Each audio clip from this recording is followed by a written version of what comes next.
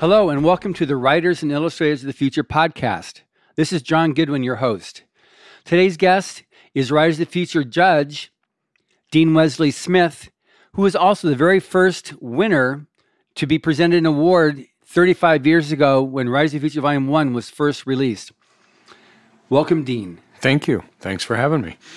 So what I wanted to be able to chat with you about is your specialty is short fiction. Mm-hmm. I write with long fiction, along with poetry, along with poker, and along with a little bit of everything, yeah. But when we were talking earlier, you talked about a desire to emulate some of the stuff that L. Ron Hubbard did as an author. And so that puts you in a special category of someone who's really familiar with the old pulp masters and how it applies now, and also how the cycle of pulp fiction to the slicks back then. Yeah. The world is always coming around. Everything goes around and comes around. That old cliche is really accurate in publishing. When you want to see the future of publishing, look at the history. And we are in that history right now. We are in the new pulp era of publishing. It's electronic rights now and the indie movement and everything else. But that period from the late 1800s, 1890 and 90-something, when the pulps sort of started with All Story and some of those others, and then really blossomed in the 1920s. And that period from the 1920s to the mid-1950s was just a heyday for incredible writing, and a lot of it. Yeah. And the writers who made their living in the pulps, writing for commercial, for the audience, for the masses, the people who really loved good fiction and good story more than anything else, good story. They were prolific. They had a work ethic, and everything about them I really have loved studying. And Hubbard was one of the masters of that period of time, as well as Lester Dent, which is actually one of the pen names for Fanthorpe, and a couple of the others. They were amazing writers, just amazing writers. So now you've also spanned multiple genres in your career, as did Hubbard. So talk about that, like the need or the significance of being able to write effectively in all the genres. Yeah, I think it's a key in this. It was a key in the pulp era. There were writers who stayed in one thing, like Lester Dent wrote Doc Savage, but there were a lot of writers, although he broke around quite a bit too. There were a lot of writers in that period who just loved to write stories, and they would find out, what had openings or what new magazine was starting, or they'd talk to an editor and they'd say, I'm starting a new Ranch Romance Stories or something like that, which was the longest running pulp, was Ranch Romances. I am not kidding you. It was the longest running pulp.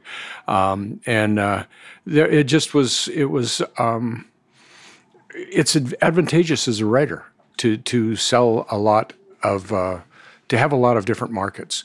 And if you enjoy reading across genres, I wouldn't suggest a writer ever try to write something they don't like. Right. I'm, for example, I have my weaknesses, one of which is the Regency period of romance. I could never write it. I don't even understand it sometimes.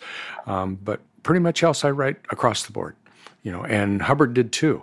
He often would, just actually pick who was paying the most money, and that's how he ended up in science fiction a lot. Was they were paying more than some of the westerns and some of the detective things that he was writing for. But I write a detective series. I write high-tech space opera. I write time travel. I am all over the planet. I write a lot of fantasy. Yeah. A lot of stuff like that.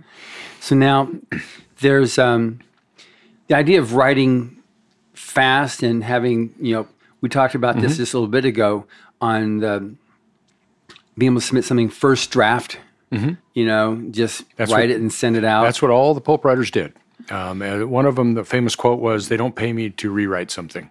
You wrote it once, you wrote it clean. You wrote it to the best of your ability, and then you turned it in. And that's what writers should do now. They should write it once. They should write it clean. They should write it to the absolute best of their ability in that one, and then be done with it and move on to the next story. The old pulp writers were very, very good at that. They got paid anywhere from a penny a word and on up. I mean, Hubbard was one of the top writers. He got paid quite a bit more than that. They basically they had to write a lot of words to make a lot of money. But through the Depression era and stuff like that, a penny a word, 2 cents a word, they were making $50,000 to $100,000 in the Depression, where a loaf of bread was 5 cents, and you could buy a car for $100. They were really, really very rich, very, very rich. And then, of course, the booming Hollywood industry went to the novelists, and they took a lot of the work out of the magazines and a lot of that for the new growing Hollywood world. Got it. Now, on the analogy of your first draft or just writing like that, being all those nice little points coming out of your rock and the different edges and stuff like that. And then when you go to polish it, rewrite it, and get polishing. That analogy it does help in visualization. Is that when you find a beautiful rock on the beach or something like that, it has sharp points and it has, little facets in it, and it has all kinds of colors and everything else in it. And it's unique. It is a rock that is one of a kind. And that's the kind of thing, you'd like that. But then if you take that exact same rock and throw it in a rock polisher and let it, polish, it will come out looking like every other polished rock. It'll have colors. It'll be nice and smooth. And that's what rewriting does to stories. If you do the best you can, make it clean, don't write sloppy, and be done after one draft, you have that very unique thing that has your voice in it as an author, that has the character voice, that has some sharp edges. It may have a few imperfections. That's all good. That's what makes a story unique and makes it your story. But if you polish it and rewrite it to death, it just becomes like a polished rock and it looks just like everything else, and those don't sell. What sells is that unique, very different rock. And that's why the pulp writers are still being published to this day. I mean, we still see, the Perry Masons and the Doc Savages and all of that stuff is still to this day out there on the stands. We have Burroughs. we have a great success with Hubbard. We released the Stories from the Golden Age, which is 153 stories and 80 books. Wow. But I'm just curious, are there any do you remember any particular stories that stand out for you from L. Ron Hubbard? Oh, put me on the spot here. Typewriter in the Sky. That one, for some reason, I don't know why that story has always stuck with me. I mean, I realize I read so many stories because I still edit for Pulp House and other things, as well as writing my own. And I read a lot for workshops and my students through our workshops at WMG. I basically don't retain story very much. But for some reason, Typewriter is one of those stories that is just, I think I probably have 10 stories in my whole life that have really stuck with me through the years, and Typewriter is one of them. And it's Mike Resnick's favorite story that Hubbard wrote. Yeah, it's just one of those things where I don't know if it's my favorite story, but it is the story that when you ask me that question, and it's like, yeah, that one. It's there. I've reread it numbers and numbers of times. Yeah. I would say Battlefield Earth. A lot because you guys initially at one point was going to have me write something on it. Yeah. And I love that novel. I think that novel needs to be expanded. Not what Hubbard did, but the world. Right. The aliens invading and all the other stuff. So I would say of the two things, the short fiction. Well, Typewriter was short. It wasn't that long. The novella. It's novella length, barely, if I remember right. But Battlefield Earth 2, I think that one is the one that really also strikes me, and I've reread numbers of times, numbers and numbers of times. Yeah, so. Will Tenn, Phil Klass, taught Typewriter in the Sky in his class at Penn State. Creative writing. He used that book. That was his favorite story as well. It just has a structure to it that Mike called it recursive. Yeah, recursive science fiction. Yeah, absolutely.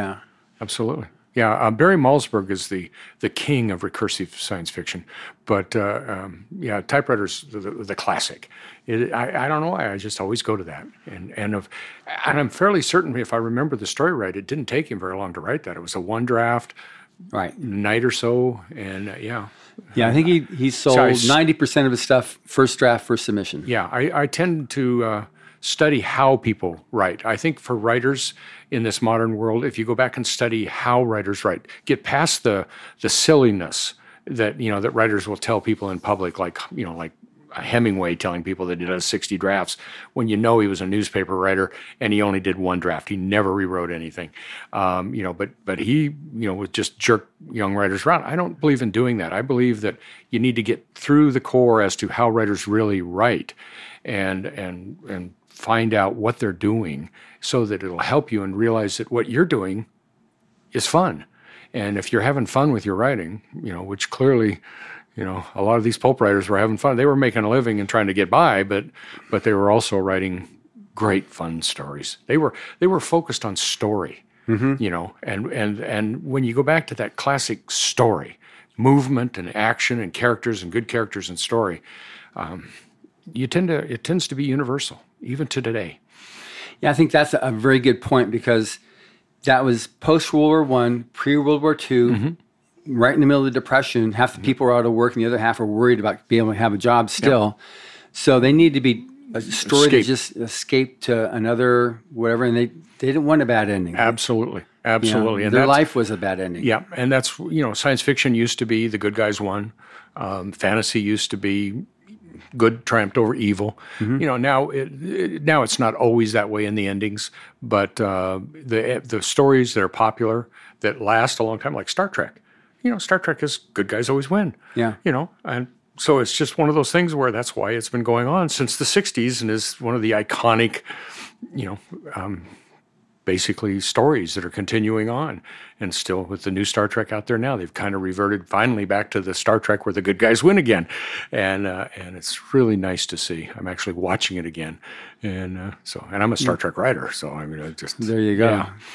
Back in your road. Yeah. And that's also why Battlefield Earth is 100% so popular too. Good guys win. Definitely good guys win. Yeah. I don't think Hubbard wrote anything where the good guys didn't win that I remember. No, he wasn't into that. There's a story where he told a story about revenge, and revenge is definitely bitter. Oh, yeah. It was one of his Westerns, and so that one there was like, whoa, but he was definitely... Revenge was a Western trope. Yeah, yeah, that's an automatic Western trope. Somebody's killed and you got to go get revenge on the bad guy. Yeah. And telling it from that perspective, yes, it would be. But see, that's still winning. Your viewpoint character is still winning in the end, and that really helps readers. Readers love that, and so many newer writers and writers of this era forget that early on. They're writing this dystopian type of stuff, and it's like, no, the good guys win. I'm definitely that mindset. And Writers of the Future has that mindset. All the judges are pretty much of that same, mindset that, the story's got to be middle school on up. So we automatically exclude certain things, and that's fine. Even though it's open to all types of science fiction, fantasy, alternate history, horror, whatever like that. But it's got to have that, like, an uptick at the end of the story. Yep. It's got to have that feel good. Yeah. I like that. I like that a lot. The judges on Writers of the Future, that's one thing I mentioned to my wife, Christine Catherine Rush, on the phone is I've said, I'm with a lot of our old friends here. And so I actually did a little blog last night about, I'm down here and I listed some of the names and got a number of letters back this morning saying, wow, you get to be with all those people. And I'm like, yeah, this is Writers of the Future. They bring in the top writers from around the science fiction and fantasy genres, and they're all here trying to help the young writers who are winners in the contest. It's if you're not submitting out there to Writers of the Future, you need to be. Don't miss a deadline. Good. Plus, the deadline's really good. I think it's one of the most valuable things to Writers of the Future is that deadline. As we were talking, with Preston, with Preston earlier about how he hit that deadline. It forced him to write every 3 months. He got something in. That was Kevin Anderson's thing. That was his biggest takeaway from the contest. Yeah, and I would have never been in the first book if I hadn't had that deadline and to hit it that day. So, and I did the pulpwriter thing. I pulled up a typewriter and banged out a story for a deadline. I felt really pulpwriter-ish at that moment in time. And it worked. My story's still in print in 35 years. So, yeah. Great. Well, thank you very much. You bet. It's been great speaking with you. Thanks a lot. Yeah, I hope the writers out there study the old writers. You can learn a lot. Great. Thank you for listening. Stay tuned for our next show. Subscribe to the Writers of the Future podcast wherever you get your podcasts. Writers and Illustrators of the Future are contests created by L. Ron Hubbard to provide a means for the aspiring writer and artist to be seen and acknowledged. It is free to enter and open to new and amateur short story writers and artists of science fiction or fantasy.